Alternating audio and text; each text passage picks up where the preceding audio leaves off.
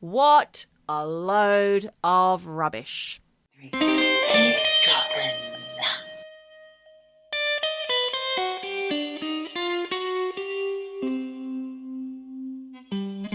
Hi, Michelle.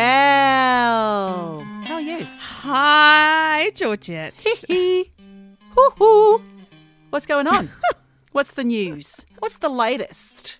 The latest is it's beginning to look a lot like Christmas. Yes, we all know that one. Do you feel it? Do you feel it in the air? Is it crisp? Is it snowy? Probably. I woke snowy up this where you are. morning and the whole goddamn town was covered in snow. Oh my and it's been gosh. snowing all day. All day. It's arrived. Really? It's really arrived. Yes, winter's here. Winter has arrived. Christmas has arrived. It's absolutely beautiful. So it's fucking cold. That must be really stunning. Very Christmassy. Have you heard any Bing Crosby? What did they do in your town? Do they turn on all the Christmas tunes? Do you hear Mariah? No. Thank God for that. They don't do a lot, to be honest, because this town looks Christmassy. As soon as there's a bit of snow, it looks like a goddamn postcard. You know, it's absolutely beautiful. They do this weird thing. There's a tradition where they have an evil spirit. Like on Christmas Eve, these kids go running around. We've talked about that. And it's actually somebody in like who's blacked up. It's Oh, very gosh. un-PC. Oh, my Very goodness. un-PC. Well, it's not quite Christmas yet, Michelle, so just hold your goddamn horses and let me just start this podcast by saying hello, eavesdroppers, and thank you for joining us today. You're eavesdropping. Eavesdropping. Actually, no G. No G. She's dropping here, they're dropping there, and we're all over it.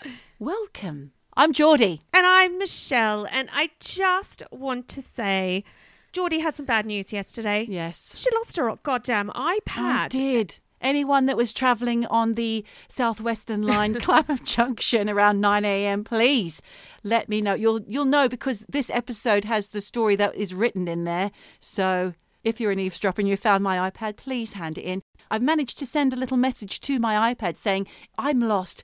If you find me, please find my owner. Here's the number. Oh my God, you sound like a lost dog. Like Paddington Bear. And I've called all the stations, but no one can help me. You have to do it online now, Michelle. You can't talk Yes. to a person. Now, I also just want to tell you, I know we talked about this before. Yeah. I'm a celebrity. Oh. I'm a celebrity. Yes. I'm still obsessed. Absolutely loving Boy George. I've gone right off it, Michelle. I'll tell you that for free. Is that because of Matt Hancock? I don't know. Is it Matt Hancock? He's a creep in it, I have to say. I'm not enjoying him. No. And I do like Boy George, but what's he done to his teeth? He can hardly shut his mouth. It's completely changed the whole shape. I was thinking about that too because, as you pointed out, he has got a bit of a lisp. Bit of a funny little lisp. I think they're not veneers. I think they're false. And I think he's 61. He's 61. It's a You rite know, of he's not a passage. spring Yeah. chicken. I think he's gone and got himself a pair of falsies. He's trying to hold those in. I've told you, haven't I, that I grew up believing that you get to a certain age and you have all your teeth ripped out and replaced with false ones because that's what both my parents have done. Sorry, Mum and Dad, if you're listening. They're not.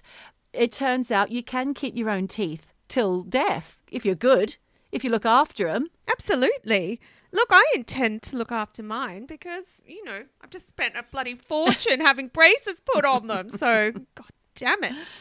So listen, Michelle, we mentioned Tamira, the modern mystic, last week, didn't we, a few times? And we spoke about Tamira.com, and you also mentioned the Moon Lover's Guide, which you were living your life by. Well, I have to say this week was a lot better, apart from the day yesterday when I lost my iPad.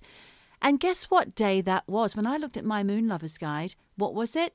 It was a bloody 5/8 day. Caution. A caution day. See, you've got to put that iPad on a leash on those 5/8 days. Well, you've just got to be careful. You've got to have your wits about you. Tamira has said, hasn't she, that on those 5/8 caution days, which are numerology rather than astrology, she does it all, you see, those days you have to be a little bit more with it and focused. Those are the days you'll have your little accidents. You'll maybe bump into someone with your shopping trolley and be yelled at. Or, you know, anything could happen. You could leave your fucking iPad on the train at 9 a.m. in the morning next to a bin I mean, honestly. Yes, my heart did go out. Yeah. But you know what? That's a lesson in life. You've got to look at your days on the Moon Lovers calendar. I thought the lesson was going to be maybe don't try and tip-tap out an eavesdropping episode while you're commuting on a cheek-by-jowl packed train in the mornings. But no, the lesson is always read your Moon Lovers Guide. Thank you, Tamira. Tamira, Modern Mystic. Ooh, she's intuitive. And she reads just dozen numbers too. She's mystic. Oh. Do you know what? If I was standing next to you, I would much prefer to be eavesdropping over your shoulder and looking at you typing out an eavesdropping episode than porn. That's what I would prefer. Well, imagine when I was doing the research for porn. Yes, I know, you Yes. filthy girl. Anyway. Talking about Tamira, it brings me to what we're talking about this week, Michelle, because she got in touch, bless her heart, with some more ideas for a story. So she, in part, has actually inspired the story that I'm going to tell you this week. I cannot wait. I'm on tenterhooks. Well, it's true crime. It's true crime time. It is true crime time. I know it, but I have no clue what you're going to tell me. Let me begin. I will tell you. Well, first of all, like I said, Tamira sent me a very interesting article, which has pretty much not much to do with what I'm going to tell you today. So Tamira will be scratching her head right now, but by the end of it, she'll get it. So I'm going to tell you about a murder that happened, and I got most of my information from Crime Watch UK. What an amazing program that was. I remember it back in the day, early 90s. It was absolutely crucial viewing, Michelle, and everybody around the country was watching it. Well, it reminds me of Kenny the Koala in the segment. Every kid was watching that. No, I think I missed it. You probably didn't watch it because, I think you turned up a bit later and they did stop it. But I think they should bring it back, Michelle. Basically, for those of you who don't live in the UK and haven't been alive not around since the 90s. I don't know how to phrase that. It's a 90s phenomena. It's an 80s and 90s phenomena. And it was hosted by a lot of the breakfast TV guys, a lot of ex-anchors of news. Jill Dando, who was famously murdered herself, is actually narrating this special that I got a lot of information from for my story today. That's quite creepy, isn't it? Voice from the dead. It is. But what they do is it's crimes that are happening. They're live investigations. The police work in tandem with, I think it's a BBC production, and they would then dramatise it and reenact the crime. And then with whatever information the police has given Crime Watch producers, they release it and then they show the piece, then they appeal for any information. There's a hotline. And then later in the evening, they'll come back with updates. It's fantastic. Do you think they stopped it because there were just too many crimes? They just couldn't keep up? Because I don't know. I think maybe just the way of television viewing just changed, I suppose. Yeah, maybe. It was crucial in getting this case solved, but you'll hear there's a few twists and turns in this one.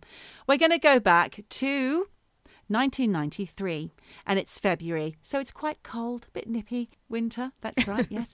Wednesday, February the 10th, 1993, in a beautiful village by the name of Wadhurst in the county of East Sussex, which is an area that I know very, very well. So this murder, I don't remember it personally. My husband thinks that he does have some recollections because he grew up in this area and knows it very well. A couple, newlyweds, Nicola and Harry Fuller, were sadly murdered in their Wadhurst cottage and were found dead by police and Nicola's parents a few days later. Nicola was 27 and she'd met Harry, who was 45, only several months before, let's say. Whirlwind. They had a whirlwind romance and then they got married. So they'd only been married about 5 months, I think, when this tragedy occurred. Harry was a car salesman. And he was a bit of a wheeler-dealer type, like loads of money, kind of flashing the cash down the pub and all that kind of thing. And he used to always brag about having thousands in his pockets and briefcase full of cash or loads of money in the attic and all this kind of thing. So he's a bit mouthy about the money. Nicola, on the other hand, was quiet, reserved. I think she'd worked in a jeweller's in Tunbridge Wells, and she was very much a family girl. So when her parents, Barbara and Michael Johnson, didn't hear from her after a couple of days, they began to worry. And they'd been trying to call their house. So after a few days, they called her work. And when they discovered that she hadn't been in, then they really got worried. So both of them got in their car and went round to the Wadhurst cottage. Yep. They lived not far away in a place called Pembury, which is near Tunbridge Wells. They lived in a rented cottage on the high street of Wadhurst, and it was a busy road which took traffic from East Sussex right through to Tunbridge Wells. And behind the property was a big car park which they had access to, which was perfect for Harry and all these cars buying and selling and all that stuff. So they turned up, they went down to the car park, they noticed that Nicola's car was still in the car park, and then they went and had a peep through the kitchen windows. Well, there they could see Nicola's keys and her handbag were on the table by the back door. But they also saw Harry's feet sticking out of the utility room. Oh my Panic God. set in. They call the cops. Cops arrive. They insist that they break the door down because the cops are doing the knock-knock thing. Yep. And they're like, no, just knock the bloody door down. We know something's wrong. So they burst in, found Harry in the utility room, and the police went upstairs, then called Michael Johnson upstairs, where he discovered and identified his daughter's body, sadly. No father ever needs to do that. Jesus. They really don't. And it's a double murder. It's very sad. And Michelle, I will say right now, when I finally finished looking at the documentary, there's a documentary follow-up from Crime Watch, narrated by Jill Dando, that you can find on YouTube. Michelle will link you up. I was in tears. Oh my God. Because this family, a very lovely family, and it really shouldn't happen to anyone really, but it's just so sad that what happened to this family. So the devastated Johnsons, so Barbara and Michael, the parents of Nicola, they made a heartbreaking police appeal for witnesses on the TV, which was just awful to watch because the police had nothing to go on except for one fortuitous piece of evidence. Okay. For some reason, Harry had changed the couple's telephone number several times in recent months. Okay. And in fact, the last time was a few days to a week before the murders. So anybody who rang the house would have to know the couple very well Yes. in order to have the number. But additionally, Harry, for some reason, was also tape recording all his phone conversations. Can I just stop you right there? This is shades of my story. I'm getting weird vibes right now. You got the vibes, Jordy. You got the I got the vibe. Well, I hope it's not the same fucking story because I'll be pissed off. No. I've lost my iPad for now. Anyway, let me go back to what I was saying. What was I talking about? Harry was tape recording all his telephone conversations. So this is very handy for the police because they didn't have a thing to go on. So one call in particular was made the night before the murder. A Steve had rung and had a brief conversation with Harry. They seemed to know each other. And Steve had arranged to visit the cottage the next morning at around 8 a.m. The two men made a plan. So police realised this timeline worked, but none of the family recognised Steve's voice. The police took the decision not to release the fact that they had these recordings so as not to give the suspect a heads up. So 9 weeks later, when they didn't get any further, they contacted Crime Watch and they got ready to air the dramatisation of the events where the actual phone call was actually played and an appeal for information went out. Wow. Many people who saw the programme recognised the distinctive voice of Pembury local Stephen Young, who was a 35-year-old married father of two. He was an insurance broker running his own business and totally against the profile that the police had put together. He had no prior convictions and no known links to the underworld. Okay. But how funny that everyone could identify this guy's voice. Oh, yep. Yeah. I came round to that. It was very distinctive. It wasn't the Kermit the Frog voice that I just did, but it was a very distinctive voice. You can hear it on the link that Michelle's going to put at the end of the episode and on that episode of Crime Watch UK. So, friends of Stephen's, when they saw the episode, I mean, a lot of people rang in. An anonymous person rang in and said exactly who it was and then hung up. And other friends got in touch with Stephen to tell him about his voice being on the programme, but he denied all knowledge of it. He said he didn't know what was going on. So then The police came a-calling, and he was ready for them. So he was cool, calm and collected. And at first he told them, yes, he had arranged to go and see Harry. And when asked why did he not get in touch with police after he was murdered the same day, why didn't you tell us anything? Well, he thought there was nothing to report, nothing unusual had happened.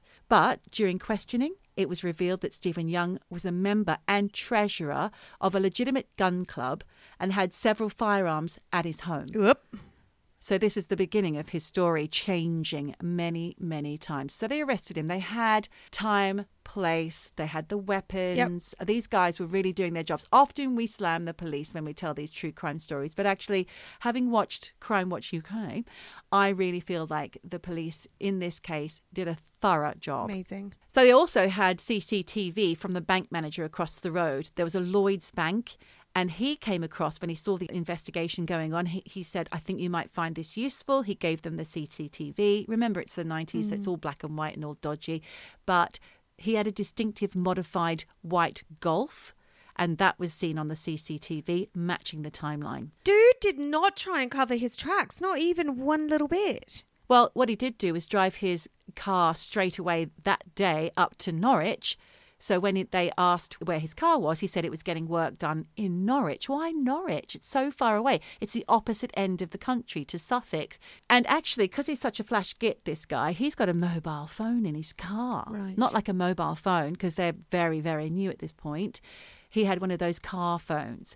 And there was a call log which showed that he had called the Fuller's house at 8:10. The neighbour of the Fullers had heard gunshots at around 9.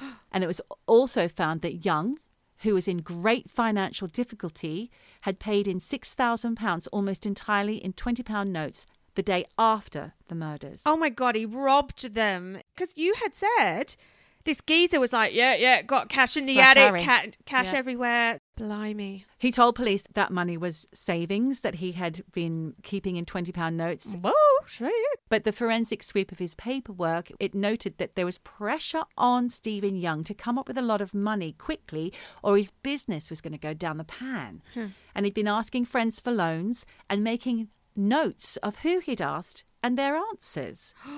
So there was no way that he was saving £6,000 when he was desperate for a big amount of cash. And he was keeping a shit list. And not only that, but all of his accounts showed that he was just financially desperate. So that money would have been spent if he'd been saving it. Then there was a big kicker. They found a loaded handgun under his children's bed. Creep.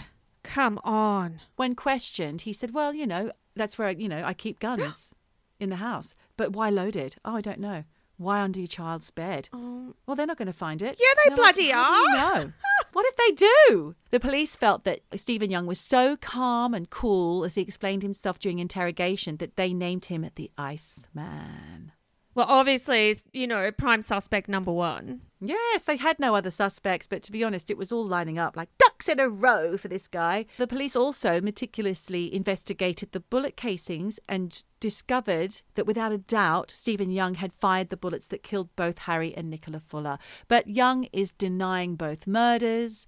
And when it finally goes to court, he said that Harry was already dead when he arrived at the cottage that Wednesday morning and claimed that as he left the house, he saw a mystery face at the window upstairs.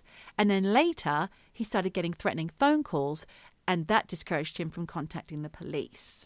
What a load of rubbish. It's a crock. Bullshit. What a crock of shit. Bullshit, crocker. Bullshit. Michelle's calling. So Stephen Young was then found guilty after a 4-week trial at Hove Crown Court. That's near Brighton, just to place it for you. He had debts totalling more than £100,000. So it was felt that this was a premeditated and calculated murder by a man with two sides to his character. He's a Jekyll and Hyde who's in the financial shit, because 100,000 in the 90s, that may as well have been $1 million. Millions, exactly. That's a lot of money. So after shooting Harry in the back, he then shot Nicola. And I'm sorry about this, guys. It's a trigger warning moment, quite literally. He shot Nicola 3 times, but she got away to the bedroom where there was a telephone and she made a 999 emergency call for help. But sadly, the operator who took the call thought she was a child playing and didn't call out the emergency services. Oh, for fuck's sake.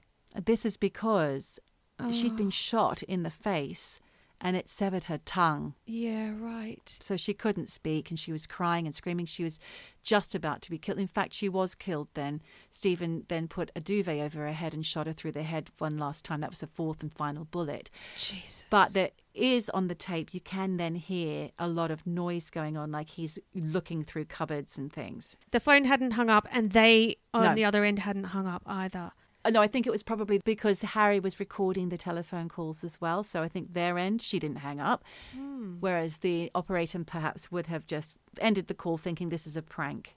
What a shame. What a I shame. mean, they couldn't have stopped her being killed, but they would have definitely caught him immediately. Yeah. A tape recording of Nicola's last moments was actually played in the court, but it was so distressing that the hearing had to be adjourned briefly because one of the jurors was really badly shaken by what they'd heard and didn't think they could carry on. Oh my God. That's how distressing this was. That's awful. And the family are listening to that as well, don't forget. But eventually, Stephen Young was found guilty of the double murder and sentenced to 2 life sentences. But that's not the end of the story, Michelle, because 1 month after the trial and subsequent sentencing, the News of the World broke a story detailing how 4 of the jurors on the case had a drunken night in the hotel. Now, this is back in the days when if you're on a jury, you get put up in a hotel. You don't get to go home. It's a, blanket ban on news and all that kind of thing. And you're stuck there for as long as the case goes on. So these guys one night had a drunken night, got out the Ouija board. No. Yes. Oh my God. I mean, I thought you were going to say they just got on the smash and then they were just like blah, blah, blah, blah, blah. And then the whole thing was invalid. That the conviction was invalid because they'd been discussing. Because you're not allowed to. You're not even meant to be talking outside of a trial. They all have the same information, all the jurors, right? So they're all together. I think it's okay for them to talk to each other. I'm not sure. But anyway, 4 of them had this boozy night. They got a piece of paper and a wine glass, set themselves up with a homemade Ouija board and decided to try and contact the Fullers, which they did, apparently. They sat on the floor with a Ouija board. They each put a finger on the glass and asked the spirits for help. And eventually Harry Fuller came through. Oh my God, I got chill bumps. They say that he did anyway. So one of these jurors asked the spirit, who killed you? The spirit of what they say was Harry Fuller. And the glass spelt out, Stephen Young done it. When asked how, the glass was said to have spelt shot. The jurors asked, what should they do? And the glass apparently spelled out, vote guilty tomorrow. Oh, well, whether or not they told the other jurors this in the morning, it's confusing. I couldn't quite find some concrete information about that. But one way or another, it got through to the papers. I think one of the jurors had spilled the beans to the News of the World. After this all became known, the Court of Appeal quashed the double murder conviction of Stephen Young and ordered a retrial. So 9 months after the initial trial, the victims' families had to go through all of it again. Oh no, that's awful for the families. If only they just shut the F up about the Ouija board. Yeah, My God. it was a done deal. Yeah. Anyway, Stephen Young was eventually found guilty once again following a 5-week hearing in December 1994, but still denies any involvement. And when he was sentenced, he did call out that I didn't do it. And the rest of the families shouted back, you did, just rot in jail, you bastard. Yep. So Nicola's father said that the Ouija jurors made a complete joke of his daughter's death. And he said he still finds it difficult to think of Stephen Young and all his protests of innocence because he's always saying he didn't do it. But I'm pretty sure, Michelle, the evidence points to him being definitely the guy that pulled the triggers. May I ask you a question? Yeah. I don't think that the Ouija board makes a joke of the death. I actually think instead it's these people who are clutching at straws, they need something else to really find a conviction or the conviction within themselves to be able to say guilty. They're looking for answers. I don't think it makes a joke of the death. Well, unfortunately for Nicola's family, they did not see that in the same way as you did because of what they'd been through. They'd lost their daughter in a violent way. They'd had to listen to that fucking tape of her dying with a severed tongue over and over and over again. Oh, and if you watch this, and I urge you to because it's fascinating and it's very much of a time. Everybody speaks nice and gently and it's all very kind of grainy, the footage. It'll break your fucking heart. These parents had such a terrible time of it, and her sister as well. Yeah. Poor old Michael Johnson said that 6 months after Stephen Young was jailed, they were watching Songs of Praise on the TV. You know, this is how television used to be. Crime Watch, Songs of Praise, which is live church. Yeah.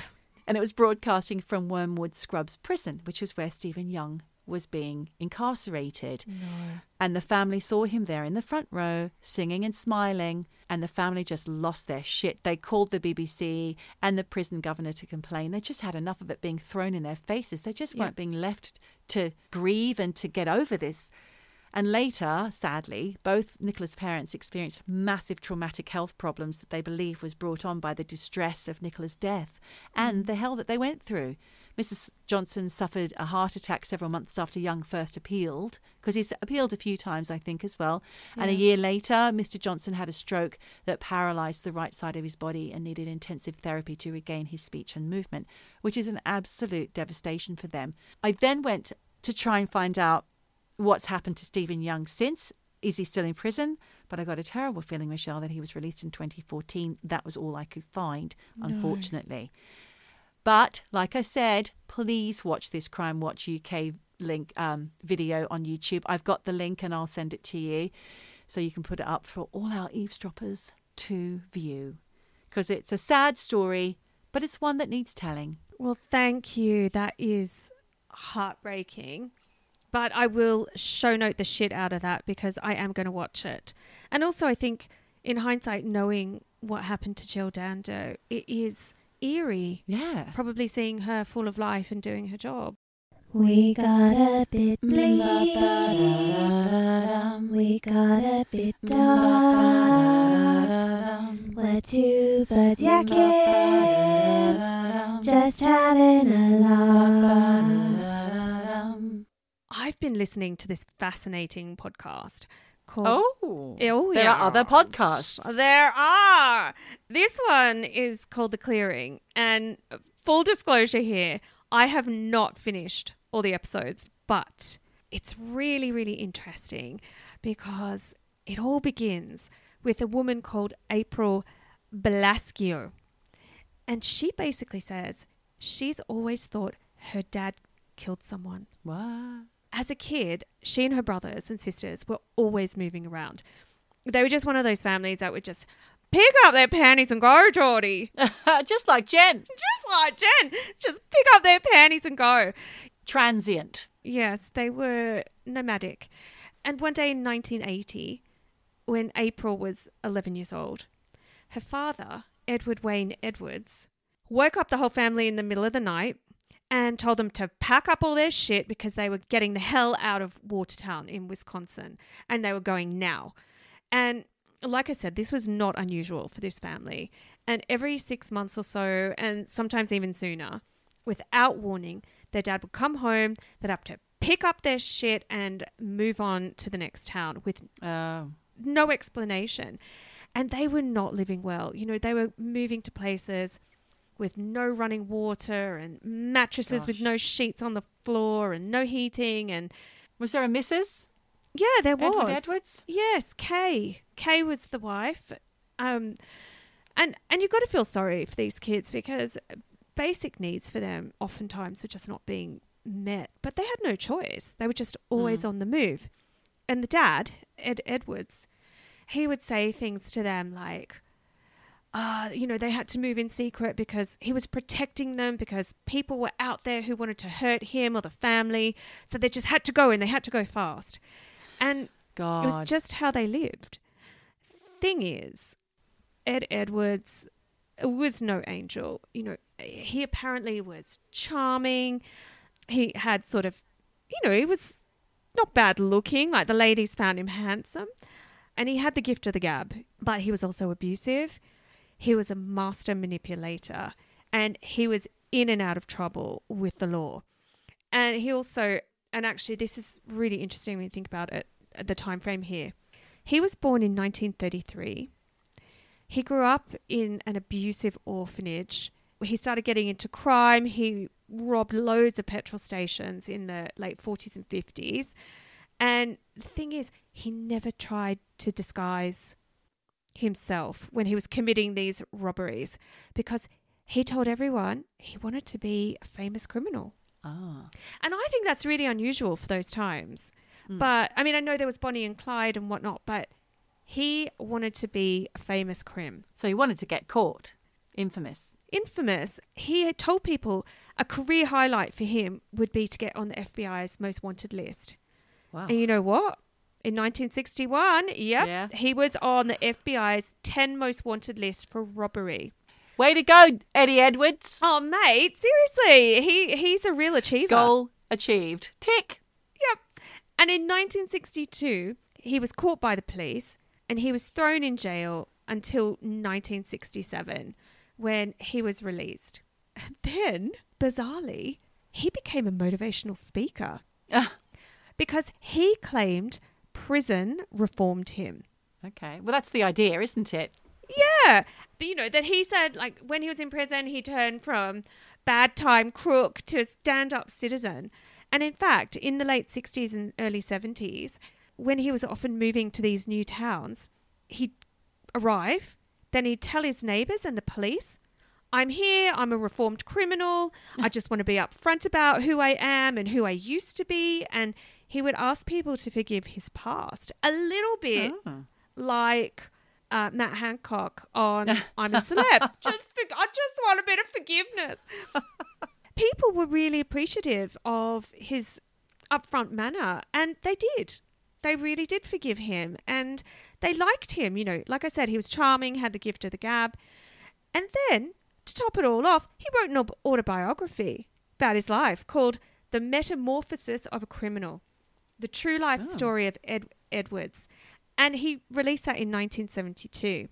Actually, he had a bit of a moment where he was not a celebrity, but he was well known. You know, he was going on game shows and he was being asked to speak at events and things. And as you can imagine, dude was not reformed. No. He was playing everyone.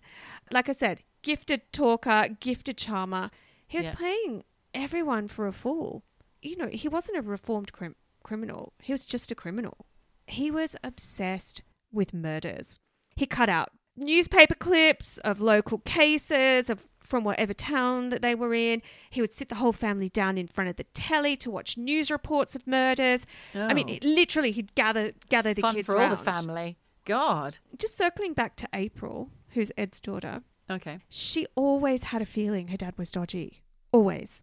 When she started to sort of think, I know my dad's like a dodgy character, but there's something more. She started getting all these memories and she started writing them down.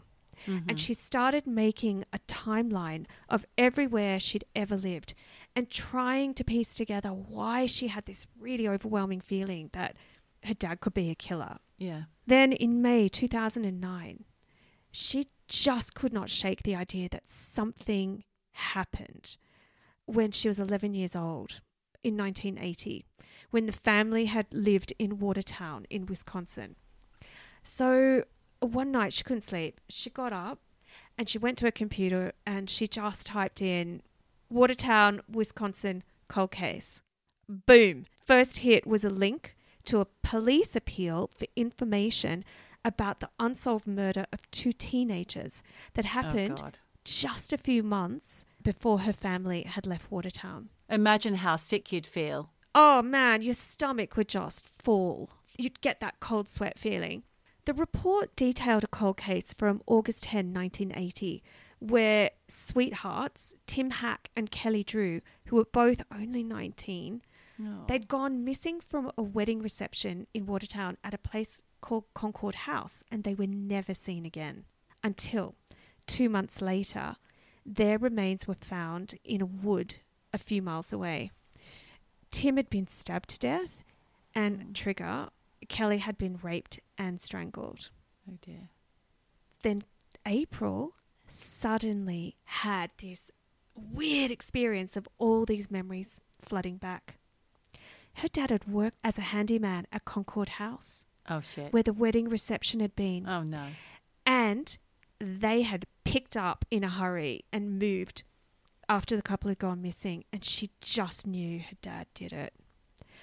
So after a lot of soul searching, April called the police in Watertown and spoke to Detective Chad Garcia, who had worked on the original case. Yeah. And he told April that her dad at the time had been interviewed because, you know, he'd worked at the venue. Mm-hmm. But for some reason, he hadn't been thought of as a suspect. So April and Detective Garcia sort of had a chat, and through the chat, they'd both figured out that it fit for when the family had picked up and left town. And it turned out it was the day after he'd been interviewed by the police. Oh. Yeah. So after realising that April could have actually have phoned in a proper, real lead, the police tracked down Ed Edwards and went and had a chat. And on the Clearing podcast, it's a really interesting podcast actually because they have a lot of audio on there, original audio, and they play the recording of Oh, the God. interview. Okay. And Ed Edwards is there. He's just deny. Nope, don't know anything. The thing is, they have a warrant to get a sample of his DNA Yeah. because a sample of the DNA's killer was on Tim Hack's shirt. Oh. But Ed Edwards doesn't know this. So they just say to him, oh, hey, you know, a bit of a routine thing. Mm-hmm. You know, we just want to rule you out of the investigation. So can you just give us a cheek swab? It's interesting, isn't it, Michelle? Because the police do tend to hold a lot of things back that we don't get to hear about. And it's Yep. for the good of the investigation. Exactly. You know, they're saying, give us your cheek swab. He won't do it. Oh. And you hear in the background, this poor, long-suffering white Kay, she's in the background saying, if you've got nothing to hide, just do it. Just Yeah. give it to them. So she doesn't believe that he's a killer. No. And the thing is, he won't. He won't do it. Uh-oh. So basically then they pull out their trump card and say, we've got a warrant for this. You've got to give it. Eventually he's forced to do it. Sure enough, a few weeks later, the police have enough evidence to arrest Ed Edwards, and his DNA confirms that he is the killer. Yeah. And in April 2010, Ed Edwards was sentenced and given a double life sentence for the murders, a little bit like your guy. Yeah. You're probably thinking, okay, well, that's that. Case closed. Well done, Detective Michelle Margarita. No worries. Cracked it once again. Cracked it, except in true crime style, this case just runs and runs. When Ed was first arrested for the murders, he was living in a trailer park in Kentucky. And the guy was not well. You know, he had diabetes. He was morbidly obese. I've seen pictures of him. You know, it's kind of like scary, can't get out of a chair, obese. Mm-hmm. He needed breathing machines. He had leukemia. He had heart problems. So, you know, he was not in a good way. But when he was convicted of the 2 murders and given a double life sentence, he was sent to Jefferson County Jail in Oregon. Turns out Ed does not want to sit the rest of his double life sentence, basically his whole life. Yeah. He doesn't want to be in a jail in Oregon. He wants to go back to Ohio. He sends police a letter telling them if they can get him back to Ohio, a jail in Ohio, where he wants to be, he will gladly be given the death penalty and given a lethal injection. Like, he's asking for it. Wow. And if they do that, he promises he will spill the beans on more murders that my he has God. committed. The dude wants to be put to death. That's bizarre. Yes. And the thing is that Oregon doesn't have the death penalty. So he wants to go to Ohio and he wants the needle. Oh. Yep. So he has a strategy. He figures if he confesses to a murder that he committed when he was living in Ohio, Yeah. then he will be prosecuted there, get the death penalty, Mm-hmm. and be moved to Ohio Okay. or some version of that scenario. So police kind of get on board with this and they go and see him in jail, and he confesses to another Lover's Lane murder. Oh. This time in 1977, 3 years before. when April was 8 years old. He killed a guy called William Lavico and his girlfriend, Judith Straub. Now, on the podcast, one of the really interesting things about this guy, Ed Edwards, is that he also, like your guy, he was obsessed with recording himself. Oh. And the police have thousands and thousands and thousands of hours of audio tapes that he recorded of himself over decades and decades. He recorded conversations, he recorded phone calls, he recorded his own thoughts, memoir-y kind of things. It's all there. And you hear him talking about things. They also have a lot of police interview tapes with Ed. So it's a really fascinating podcast. And one of the police recordings is of him talking about this killing of William and Judith. So he basically says it was completely premeditated. He knew he was going to kill William because he already knew the guy. They knew each other, and I can't remember from the podcast what it was, but I think it was some kind of sporting team. Okay. Yeah, they were friends. And William would drop by the house when Ed would have parties and all that kind of thing. But at one of these parties, Ed had gone upstairs to the bathroom and he saw William coming out of April's bedroom. Yeah. And he was like, why the fuck are you coming out of my daughter's bedroom? And this guy, William, was like, oh, yeah, sorry. I went in the wrong room. I thought it was the bathroom. Ed was not buying this story. And he was like, fuck, man, he's messing with my kid. And he kept an eye on William over the next few months.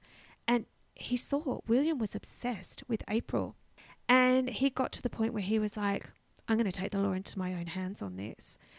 And thing is, he knew that Judith and William, every Friday night, they would go to this spot called A Lover's Lane in Ohio. So one night he went there and basically he shot him. Oh.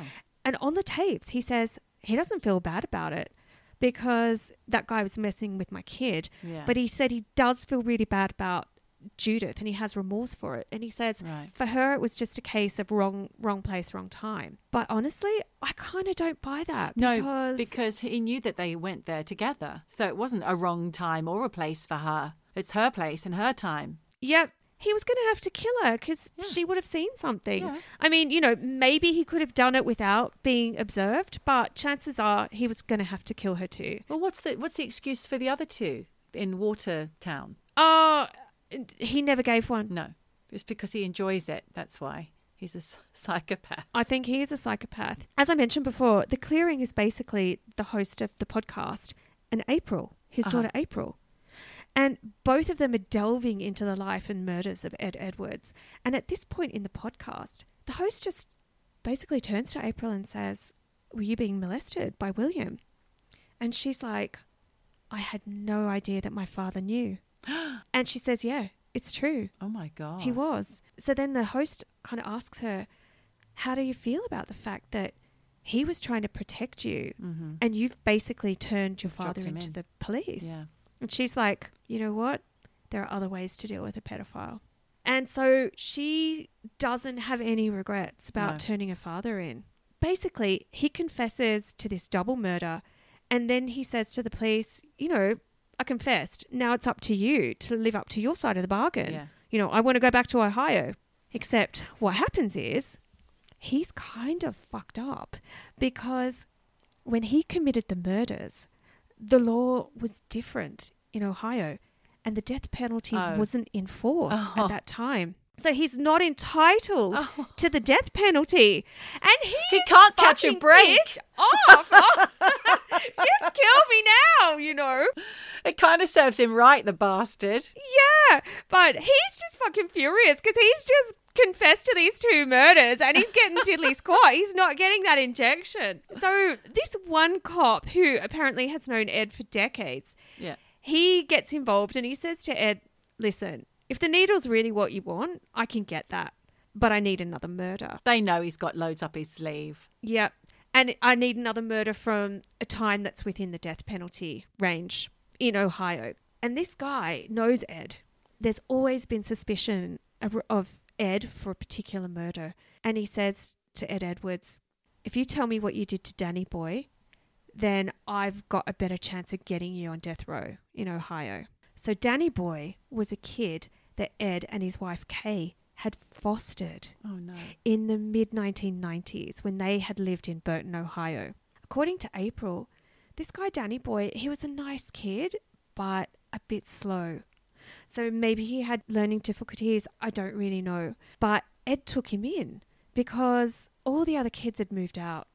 April thinks Ed was a lazy guy, he was abusive, he needed someone to order around and pick up after him. You know, order him, do this, do that for me, and all the kids had gone. So this was a new slave, basically. To all intents and purposes, it seems that Danny Boy actually really did love Ed and Kay, because in 1996, he legally changed his name from Danny Law Glockner to Danny Boy Edwards. And he started calling Ed and Kay mum and dad. Thing is, Ed urged Danny Boy to enlist in the army, and he did. He went into the army because he really wanted to make his dad proud. But he injured himself. I think he broke his ankle. The army was like, okay, we're going to medically discharge you from the army. This isn't for you. He was about to be medically discharged, except Ed urged him, don't get discharged, mate. You need to go AWOL. So 3 days before he was meant to be released from the army, he actually did go AWOL. On advice from his foster father. Yes. But during the time he went AWOL, Danny Boy went missing, with his body turning up in the woods a few months later, discovered by a hunter who thought the bones sticking out of the snow were deer bones. Oh, dear. But then he saw a shoe. Yeah. Apparently Ed was devastated by the news that, you know, Danny had turned up dead in the woods. And there are recordings played on the clearing of phone calls that Danny Boy had made to Ed before he'd gone missing, after he'd gone AWOL, where he tells Ed he's been at the house. He's broken in and he's taken some credit cards and some money, and don't be angry at me. And Ed's there like, it's okay, son. It's all right. I just need you to turn yourself in. Go to the nearest army. Turn yourself in. Except on the podcast, as soon as April hears this phone conversation, because remember, Ed is recording everything. Yeah. She's like, this is a setup. Yeah. Because when she was a kid, her dad would coach her to tell stories, and they would go over and over and over all of these stories again and again and again. So when the cops came or authorities came or whoever it was, she had a story and it was really well rehearsed and it was all put together by Ed. Yeah. And she's like, as soon as she heard it, she's like, that's a script. He's recording this and Danny Boy is in on this. But he doesn't know what the upshot is, that he's for it. That's exactly it. What a betrayal. Yeah, you're right. Danny Boy did not know that he was orchestrating his own death, because it turns out that Ed had urged Danny to like go into the army, but he also had told Danny Boy to take out 2 life insurance policies. One with the army that when you look in the fine print, it doesn't get paid out if you're discharged from the army, but there's a loophole in it where if you go AWOL, then you can get the life insurance. And Ed could still claim the money because Ed was the beneficiary. So that's why he made Danny go AWOL.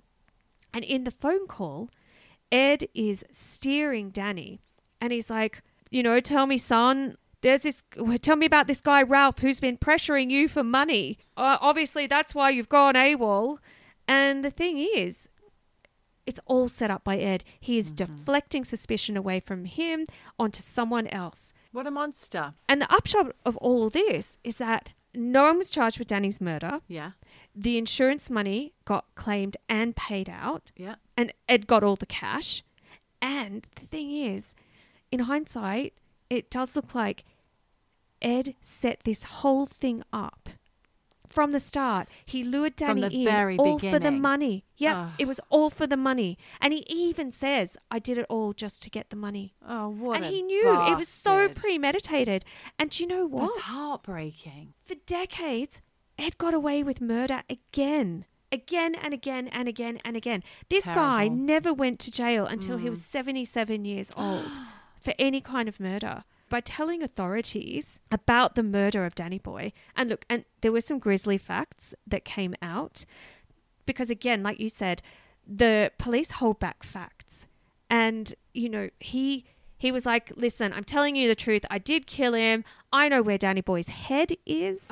And that was missing. And that was a fact that no one ever knew. So it was a bargaining chip that did finally pay off because on March 11, he was sentenced to death for the 1996 murder of Danny Boy Edwards. What a rotter. Oh, he's awful. He's a monster.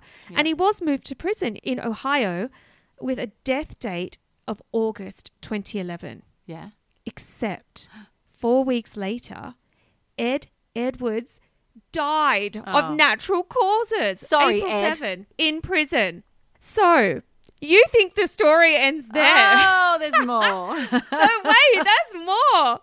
So a lot of people, including Ed's family and me too, Yes. they all believe that these are not the only murders Ed Edwards committed. And in fact, after his death, there was a lot of cold case investigators. They've all pointed the finger at Ed and they think he could be the Zodiac Killer. Yeah, oh my gosh. Yeah, who is basically one of America's most notorious serial killers who's never been found, who went on a killing spree in Northern California in the late 60s and early 70s. Well, he would be murdering couples, you know, Lover's Lane. Is exactly. The MO. Yep. The MO is the same. And I don't really know that much about the Zodiac Killer in terms of details, but yes, Ed Edwards's MO and the Zodiac Killer, they all match up. And apparently too, you know, he would taunt, like Zodiac Killer would taunt police with coded letters, and apparently they think there could be 37 murders to the Zodiac Killer's name. Thing is, I did actually hear somewhere that these letters,